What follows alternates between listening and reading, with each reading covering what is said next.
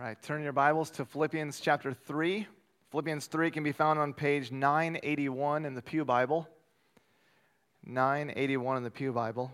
We'll be focusing on 3:12 through 16, but I'm going to read starting in verse 7 to give us some context.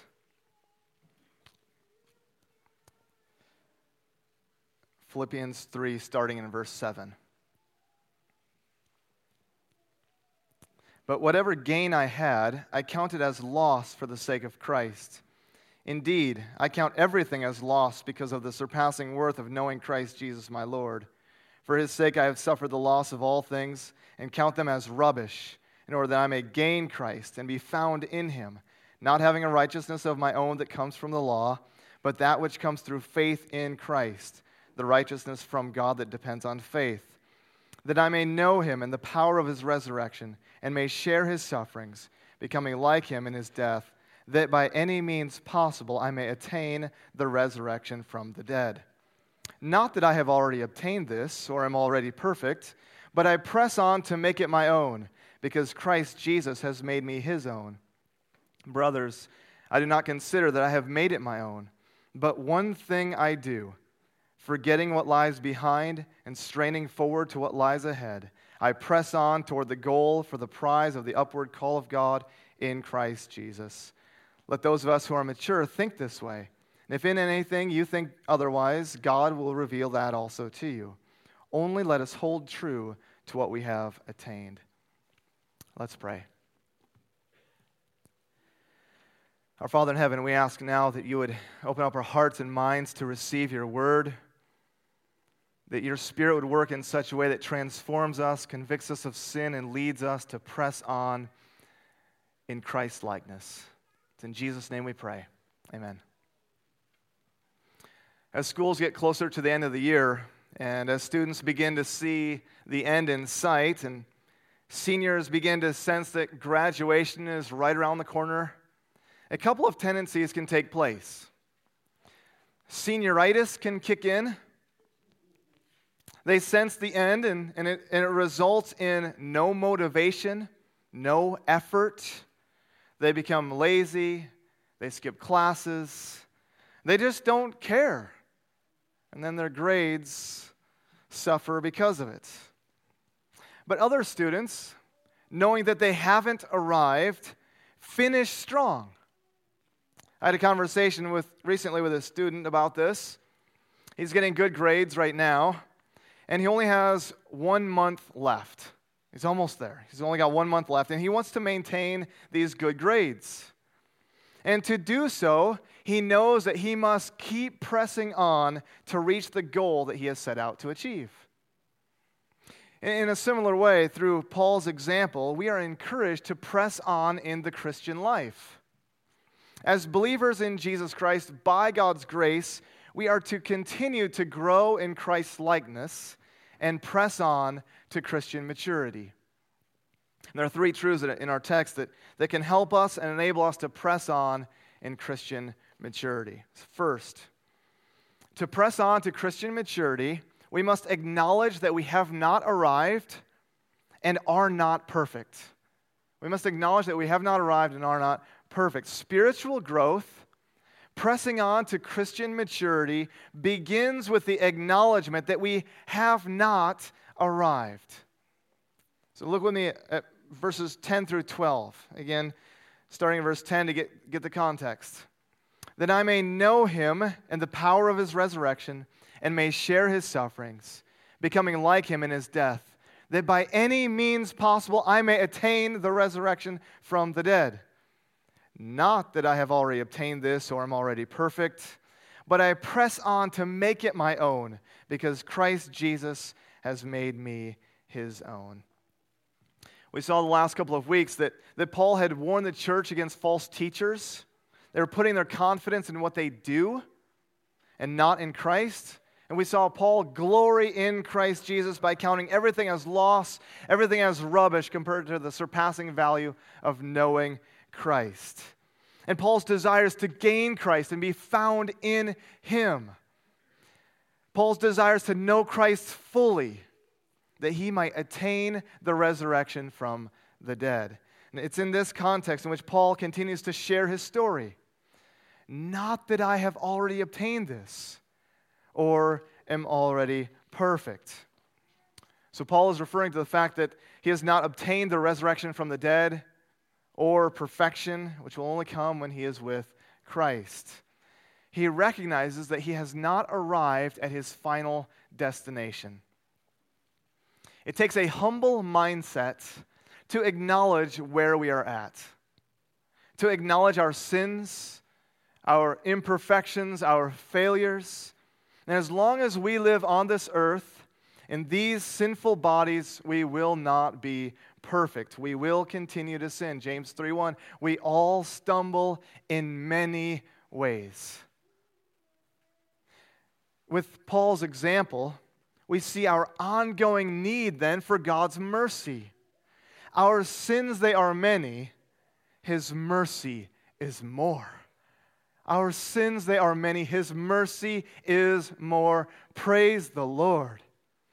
You see, Paul's reminder here of his own need for growth protects us against pride and self-righteousness or any claims of being super spiritual.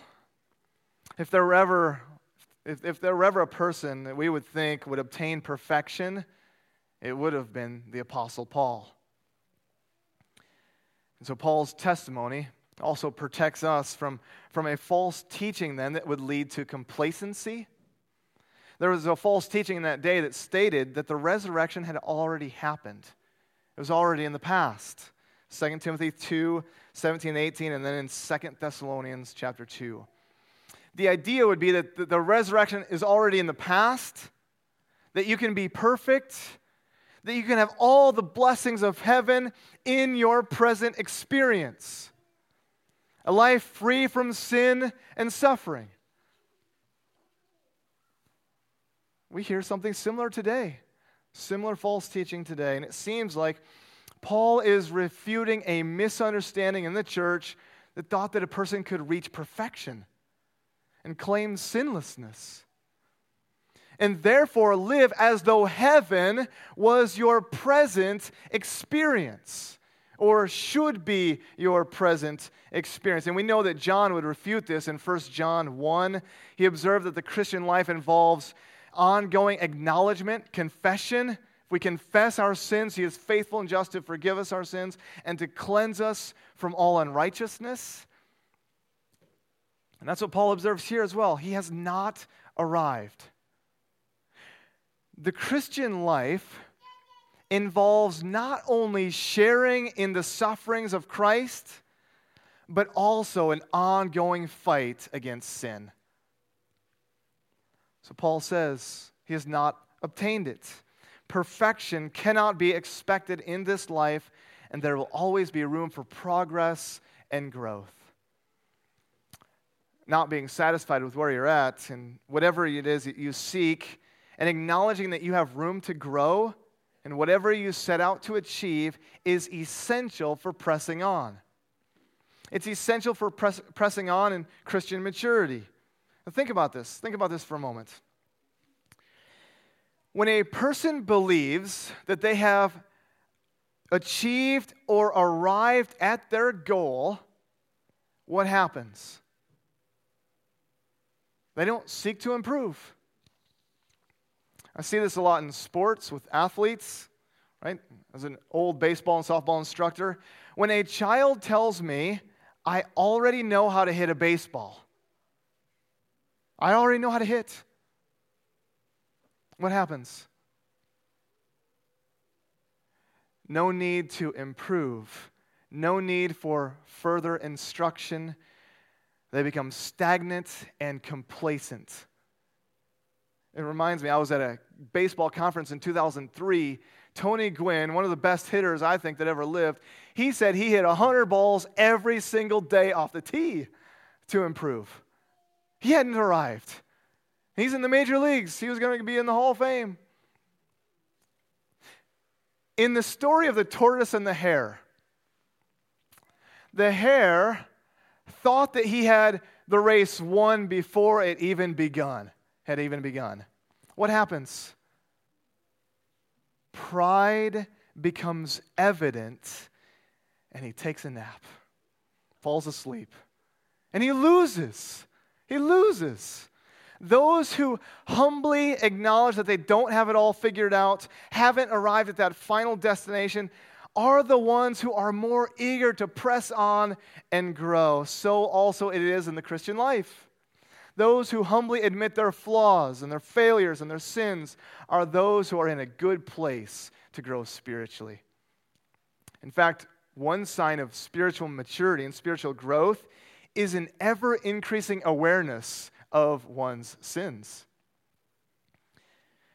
Does that mean then that we can remain in it? Of course not. No. Paul will tell Timothy in 1 Timothy to immerse himself in the Word, to watch his life and his teaching, and to persist in these things. And here's why: so that all may see your progress.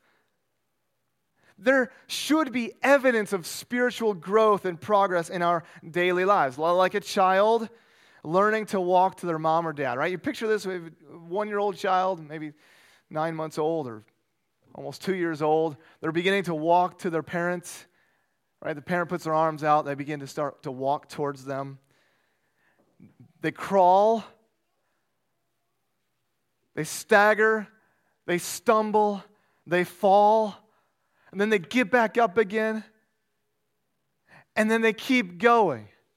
They keep going. And that's what Paul continues to do.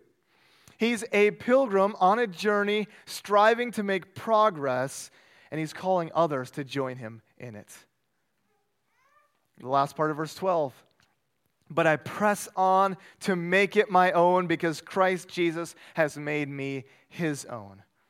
So after acknowledging that he has not arrived, he's not perfect, what does he resolve to do? I press on to make it my own. Paul doesn't give up. Instead, he presses on to take hold of the eternal life to which he has been called. Which means that Paul is in a passionate pursuit of seizing it, of taking hold of it. He's like a hunter chasing after large game. The idea is of pressing on could be described as an army in pursuit of a retreating enemy until they finally seize it. They take hold of it.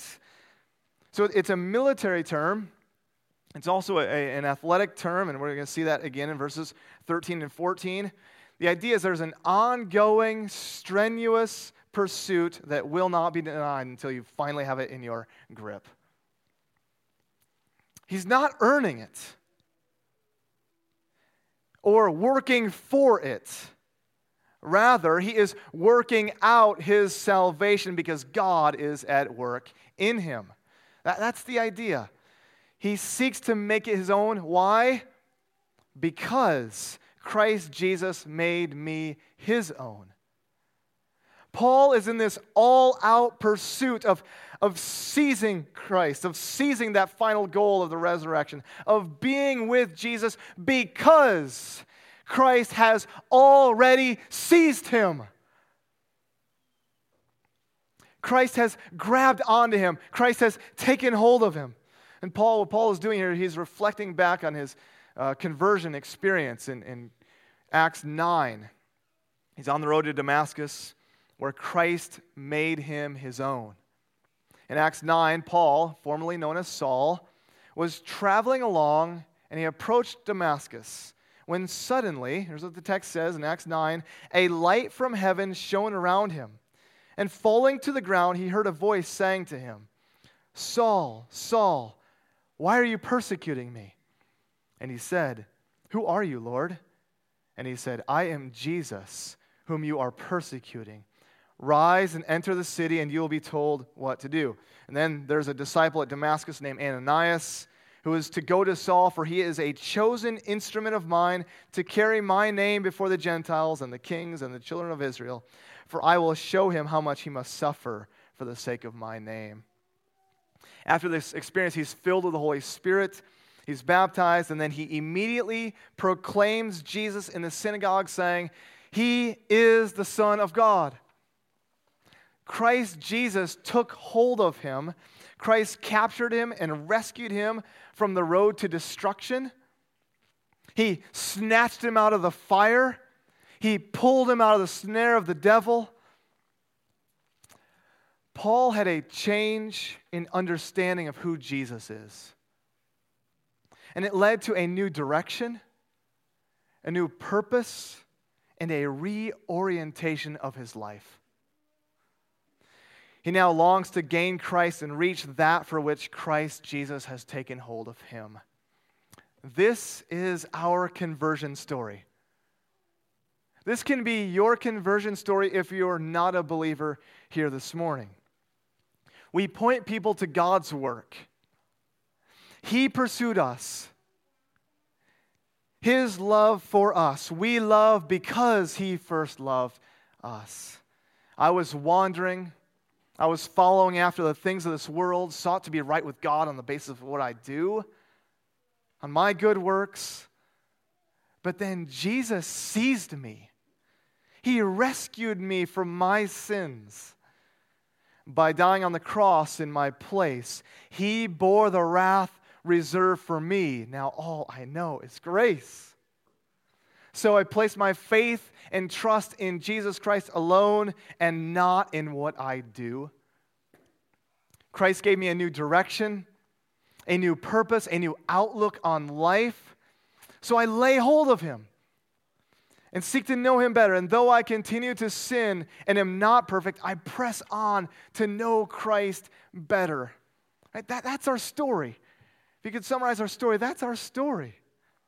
That can be your story if you repent of your sins and turn to Jesus Christ alone for salvation. So if you have been seized by Christ, if Christ has made you His own, then pursue Him. Press on to Christian maturity. Keep believing in Him. Keep trusting in Him. Confess that you have not arrived and are not perfect, and commit to take hold of Jesus. Let's not be complacent or stagnant in our walk with the Lord.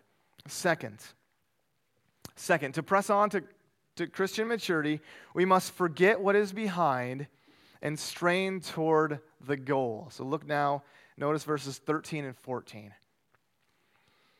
Brothers, I do not consider that I have made it my own, but one thing I do, forgetting what lies behind and straining forward to what lies ahead, I press on toward the goal for the prize of the upward call of God in Christ Jesus. Pressing on to Christian maturity involves pursuing the goal of the prize like an athlete, by forgetting what is behind and straining forward to what is ahead. I recall my days as a cross-country runner in high school, the great experience that was for me, and the determination and focus in this pursuit and what all it involved. My dad made me run because it would keep me in shape for baseball. But I actually enjoyed running. I came to enjoy the race especially. And I enjoyed the competition, the preparation, the discipline that was involved in it. It was so much more of a mental game than I realized. Right? But it came with its challenges, especially when you're competitive.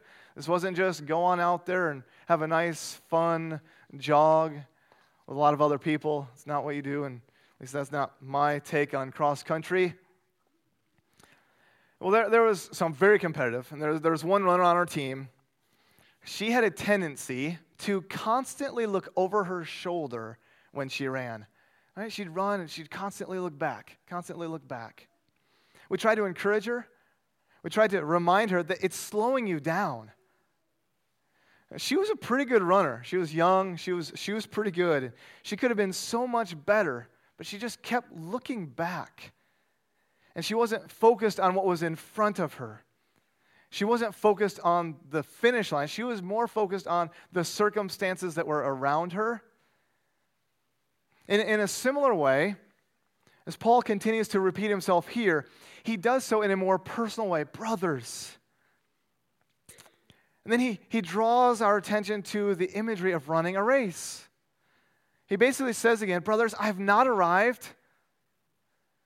I've not made it my own, but one thing I do. He has one primary passion, one pursuit, one focus.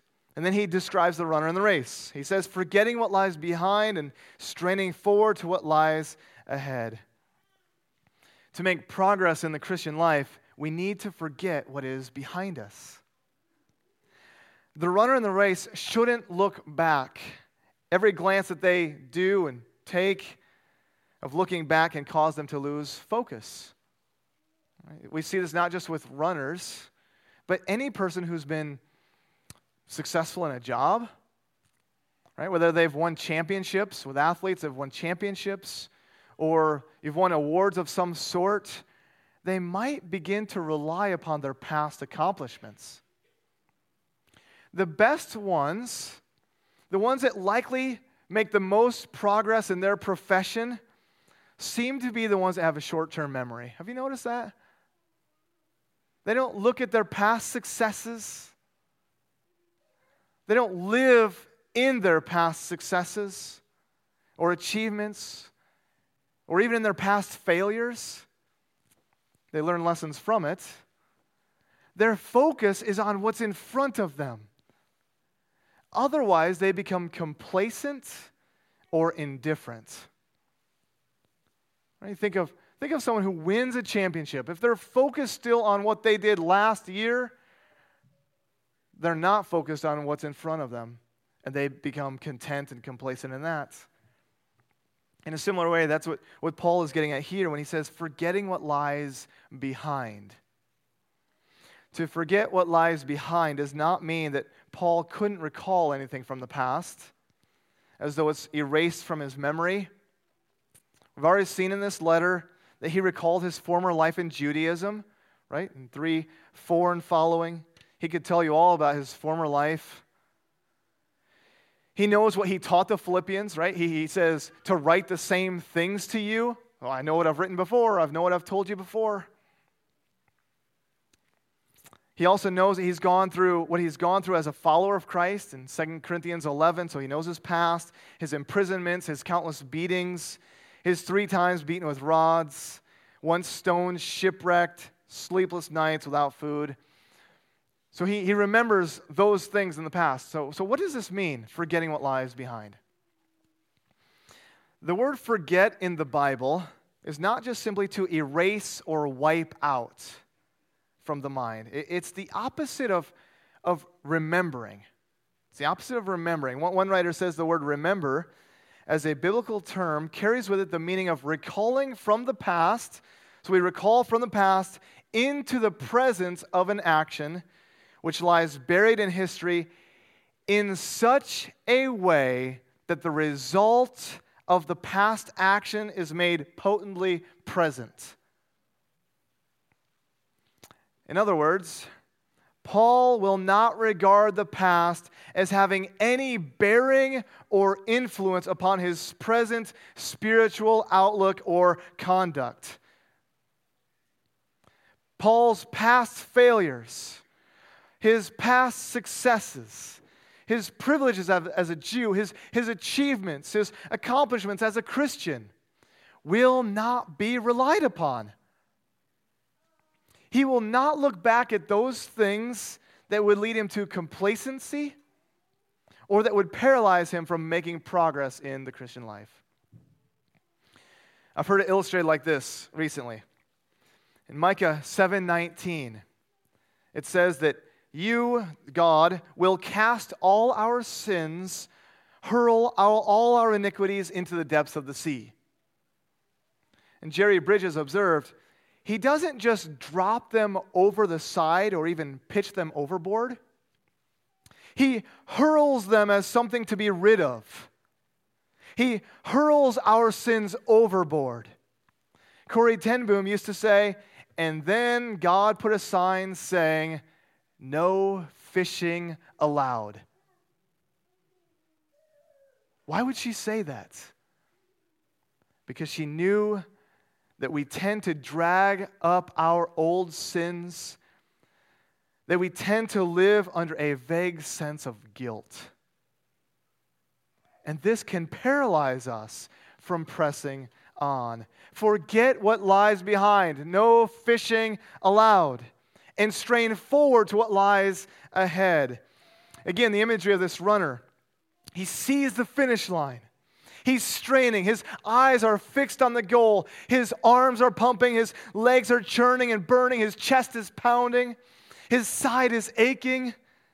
His eyes are watering. The sweat is flowing. And he reaches out. He reaches out for the goal.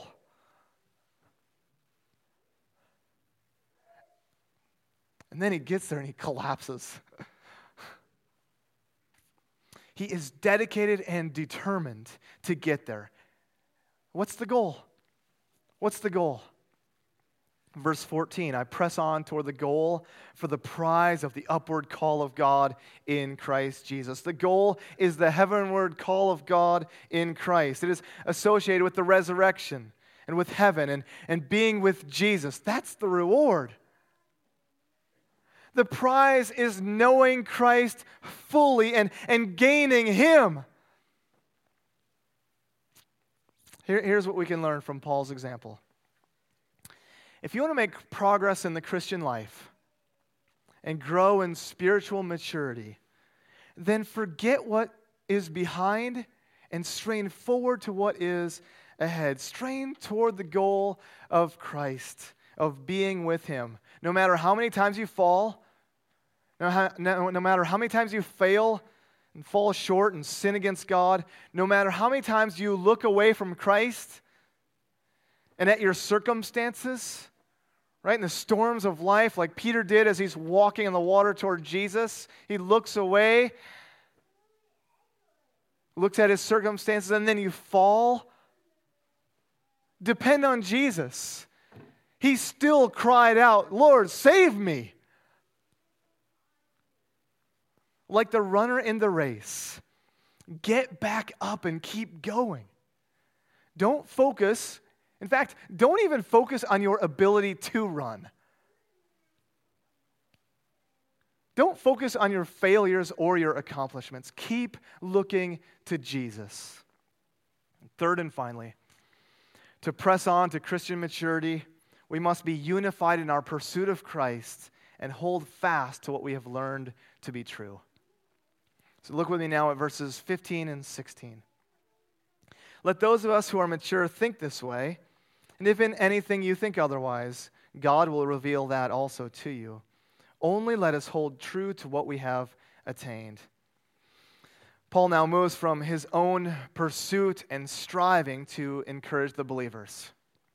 He calls the church to be united.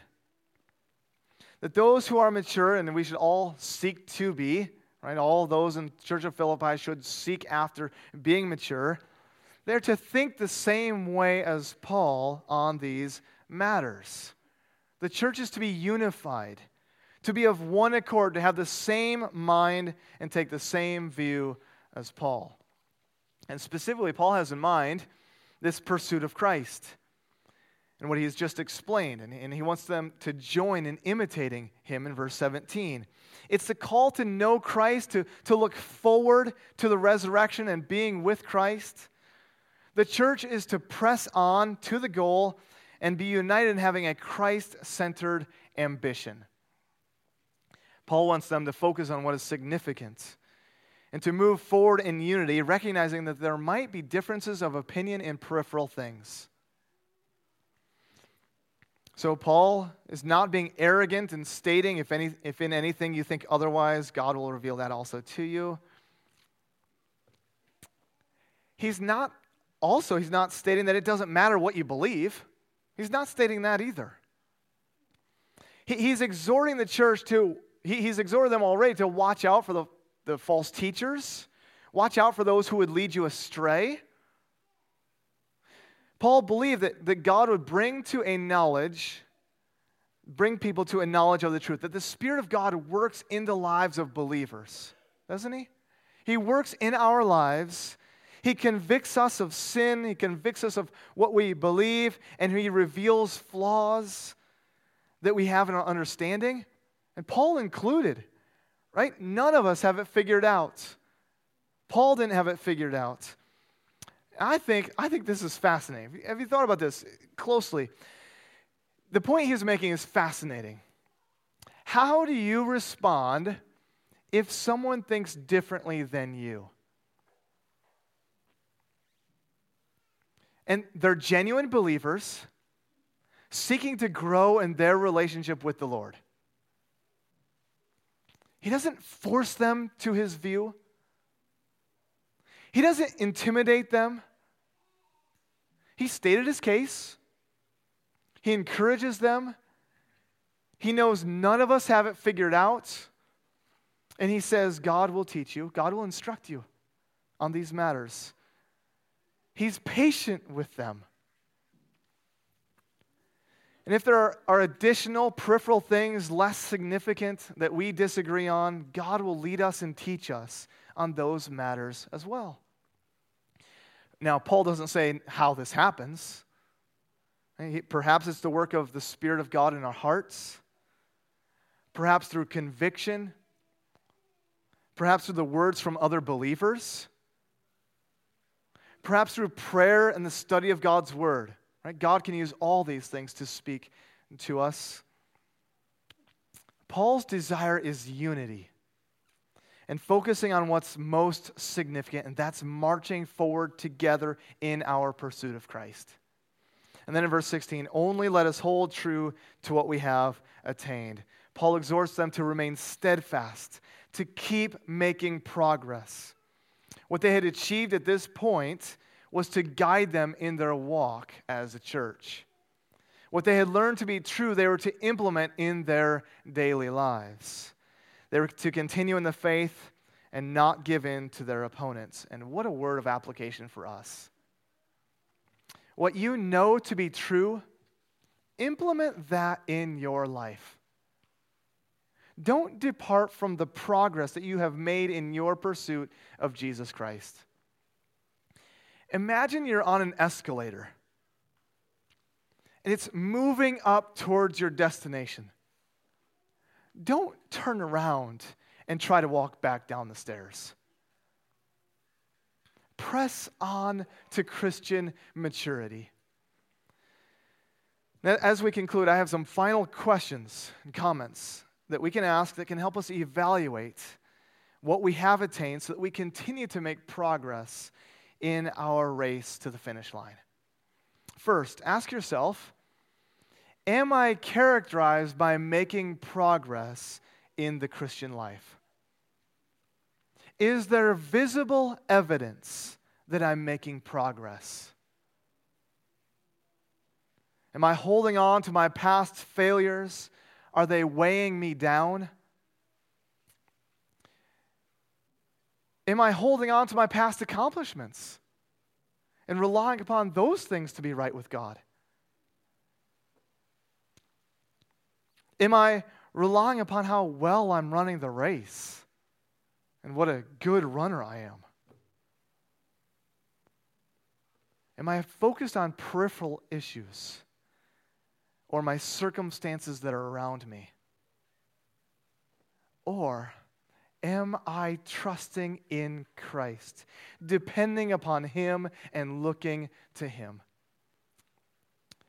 Maybe you're young in the faith. You're zealous. You have a lot of energy. Let your passion be single. Pursue one thing. Pursue Jesus Christ.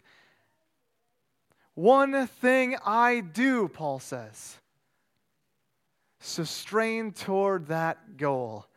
Don't wait until you get older in life to make Jesus your pursuit.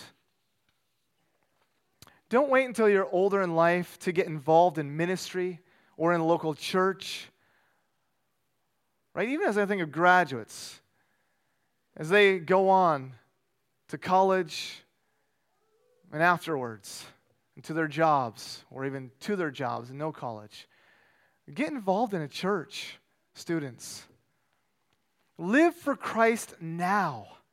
Serve Him now. Perhaps you're older in life, or you're older in the faith, and you feel like the finish line is closer. I'm almost there. Pray that God would give you strength to keep pursuing Christ.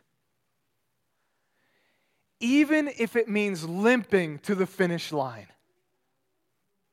Keep making progress. Don't settle for being done when you're on the last leg of the race. You only have 100 meters left. Find ways to help those who are younger in the faith join in imitating you. May we all run well. Let us lay aside every weight and sin which clings so closely, and let us run with endurance the race that is set before us, fixing our eyes upon Jesus. And when we do this as a church, we are pressing on to Christian maturity. Let's pray. Father in heaven, we give you thanks this morning that Christ Jesus has taken hold of us. He has rescued us from our sins. He's granted us full forgiveness of sins because of his death on the cross. I pray that you would help each of us here press on, that we would strive towards Christ-likeness because of what Jesus has done for us on the cross. That we would pursue him, that we would seek after him, that our eyes would be not fixed on our circumstances, but upon Jesus Christ. And we will give you thanks for that. In Jesus' name, amen.